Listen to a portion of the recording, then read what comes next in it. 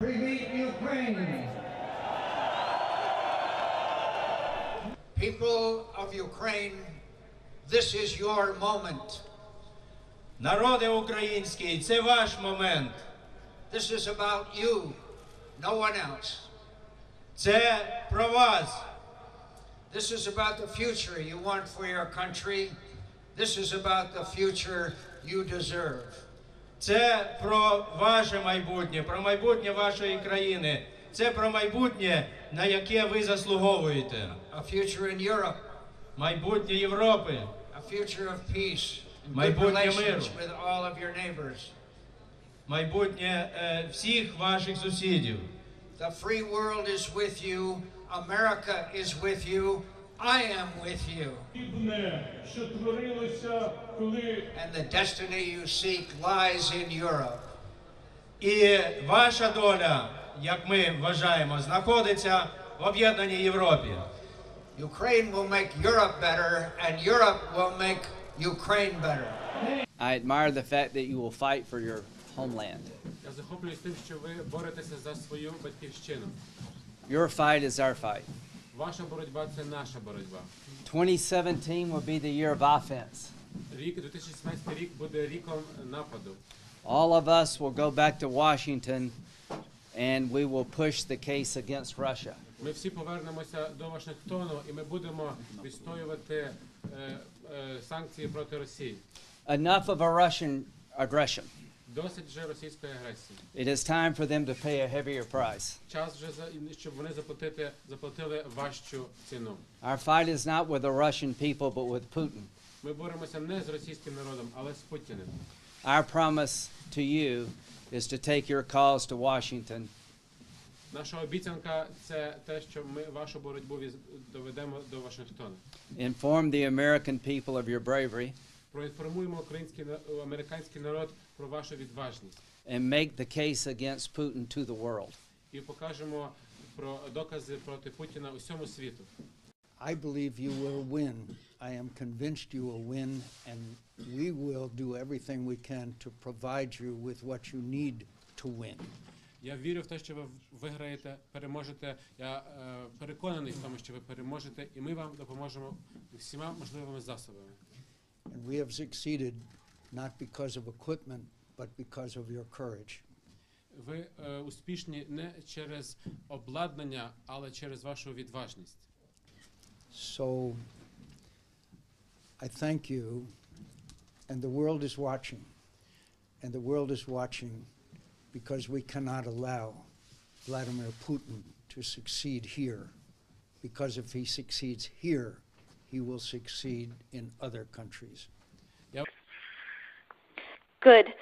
So I don't think Cleach should go into the government. I don't think it's necessary. I don't think it's a good idea. Yeah, I mean, I guess you think, what in terms of him not going into the government, just let him sort of stay out and do his political homework and stuff. To Ukraine for my third visit in 5 weeks last Tuesday in support of these very goals, this time conducting parallel coordinated high-level diplomacy with EU High Representative Cathy Ashton with all of the key Ukrainian stakeholders. Then, halfway through our visit, in the wee hours of Wednesday, December 10th, we witnessed the appalling show of force by government forces who turned riot police, bulldozers, and tear gas on the Maidan demonstrators as they sang hymns and prayed for peace. Since Ukraine's independence in 1991, the United States has supported Ukrainians as they build democratic skills and institutions, as they promote civic participation and good governance, all of which are preconditions for Ukraine to achieve its European aspirations. We've invested over $5 billion to assist Ukraine in these and other goals that will ensure a secure and prosperous and democratic Ukraine. Welcome to Keith and I Don't Tread on Anyone. This is America's Ukraine Hypocrisy, an analysis of the coup in 2014, the extent of the Obama administration's meddling in Ukraine's politics was breathtaking, according to Ted Gallen Carpenter of the Cato Institute. There's an abundance of outrage in the United States about Russia's alleged meddling in the 2016 presidential election. Multiple investigations are taking place, and Moscow's conduct was a major justification for the sanctions legislation that Congress just passed.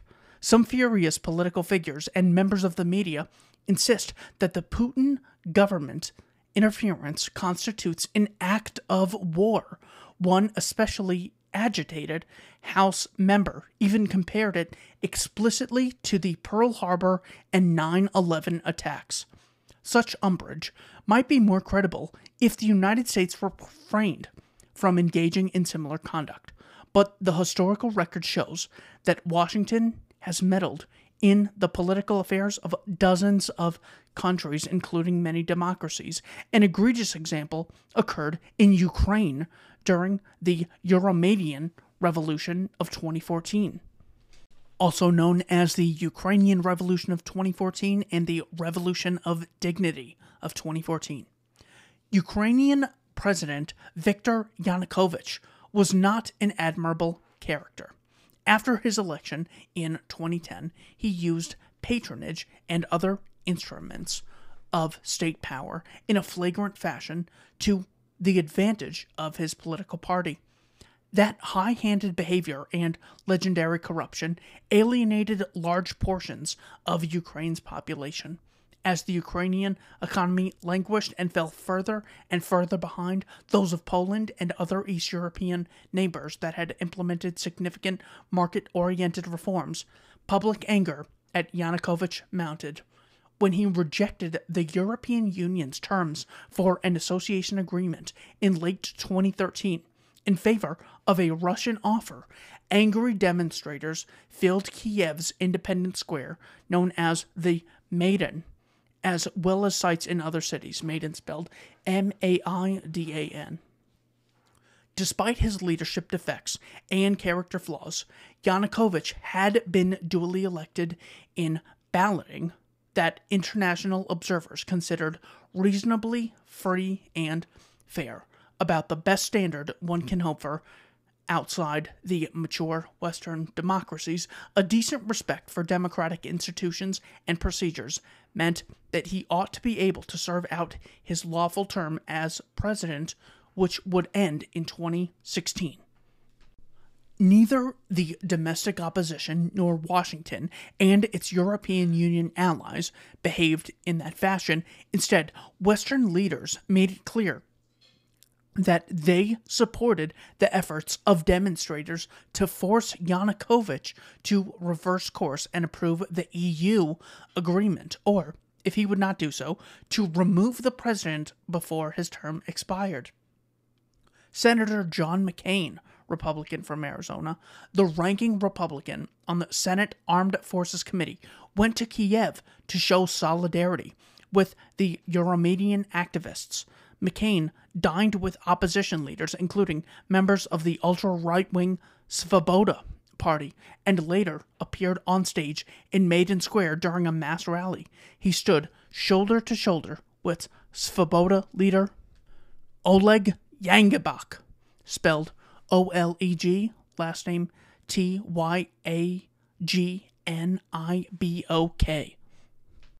But McCain's actions were a model of diplomatic restraint compared to the conduct of Victoria Nuland, the Assistant Secretary of State for European and Eurasian Affairs. As Ukraine's political crisis deepened, Nuland and her subordinates became more brazen in favoring the anti-Yanukovych demonstrators. Nuland noted in a speech to the U.S. Ukraine Foundation on December 13th, 2013, that she had traveled to Ukraine 3 times in the weeks following the start of the demonstrations. Visiting the Maidan on December 5th, she handed out cookies to demonstrators and expressed support for their cause. The extent of the Obama administration's meddling in Ukraine's politics was breathtaking. Russian intelligence intercepted and leaked to the international media a Nuland telephone call in which she and U.S. Ambassador to Ukraine Jeffrey Pyatt discussed in detail their preference for specific personnel in post-Yanukovych government. The U.S. favored candidates included Arseniy Yatsenyuk, first name Arseniy, last name Yatsenyuk, the man who became prime minister once Yanukovych was ousted from power. During the telephone call, Nuland stated enthusiastically that Yats is the guy who would do the best job. Nuland and Pyatt were engaged in such planning at a time when Yanukovych was still Ukraine's lawful president. It was startling to have diplomatic representatives of a foreign country and a country that routinely touts the need to respect democratic processes and the sovereignty of other nations to be scheming about removing an elected government and replacing it with officials meriting U.S. approval. Washington's conduct not only constituted meddling, it bordered on micromanagement. At one point, Pyatt mentioned the complex dynamic among the three principal opposition leaders, Yatsenyuk, Ole Tanyuk, and Vitaly Klitschko. Both Pyatt and Nuland wanted to keep Tanyuk and Klitschko out of an interim government. In the former case, they worried about his extremist ties. In the latter, they seemed to want him to wait and make a bid for office on a longer-term basis. Nuland stated that, "I don't think Klitsch should go into the government. I don't think it's necessary." She added that Yatsenyuk needed is Klitsch and Tanyuk on the outside. Small excerpt from a PolitiFact article. There was debate as to whether or not the U.S. was involved in this Ukrainian revolution and whether they were sending money to it and how long this had been.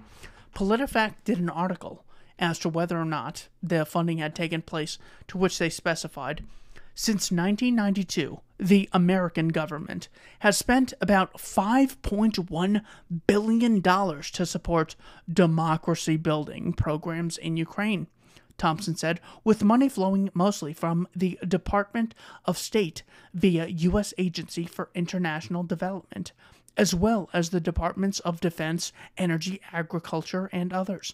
The United States does this with hundreds of other countries. Oh, so they're constantly interfering in other countries. Never mind, now it's okay.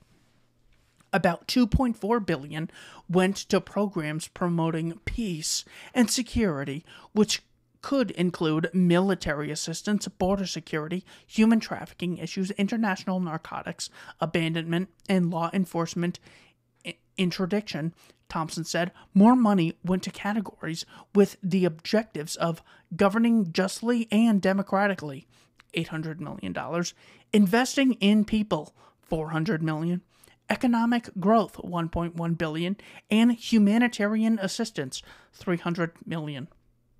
So that is the PolitiFact analysis, attempting to refute the fact that billions of dollars have been spent. They say, oh, well, the U.S. does this to a ton of countries, and it goes to a lot of places within Ukraine. So yes, the U.S. government is constantly trying to bring Ukraine more towards the West. The two diplomats also were prepared to escalate the already extensive U.S. involvement in Ukraine's political turbulence. Pyatt stated bluntly that, quote, "We want to try to get somebody with an international personality to come out here and help to midwife this thing, the political transition." Nuland clearly had Vice President Joe Biden in mind for that role, noting that Vice President's national security advisor was in direct contact with her, a guy named Jake Sullivan.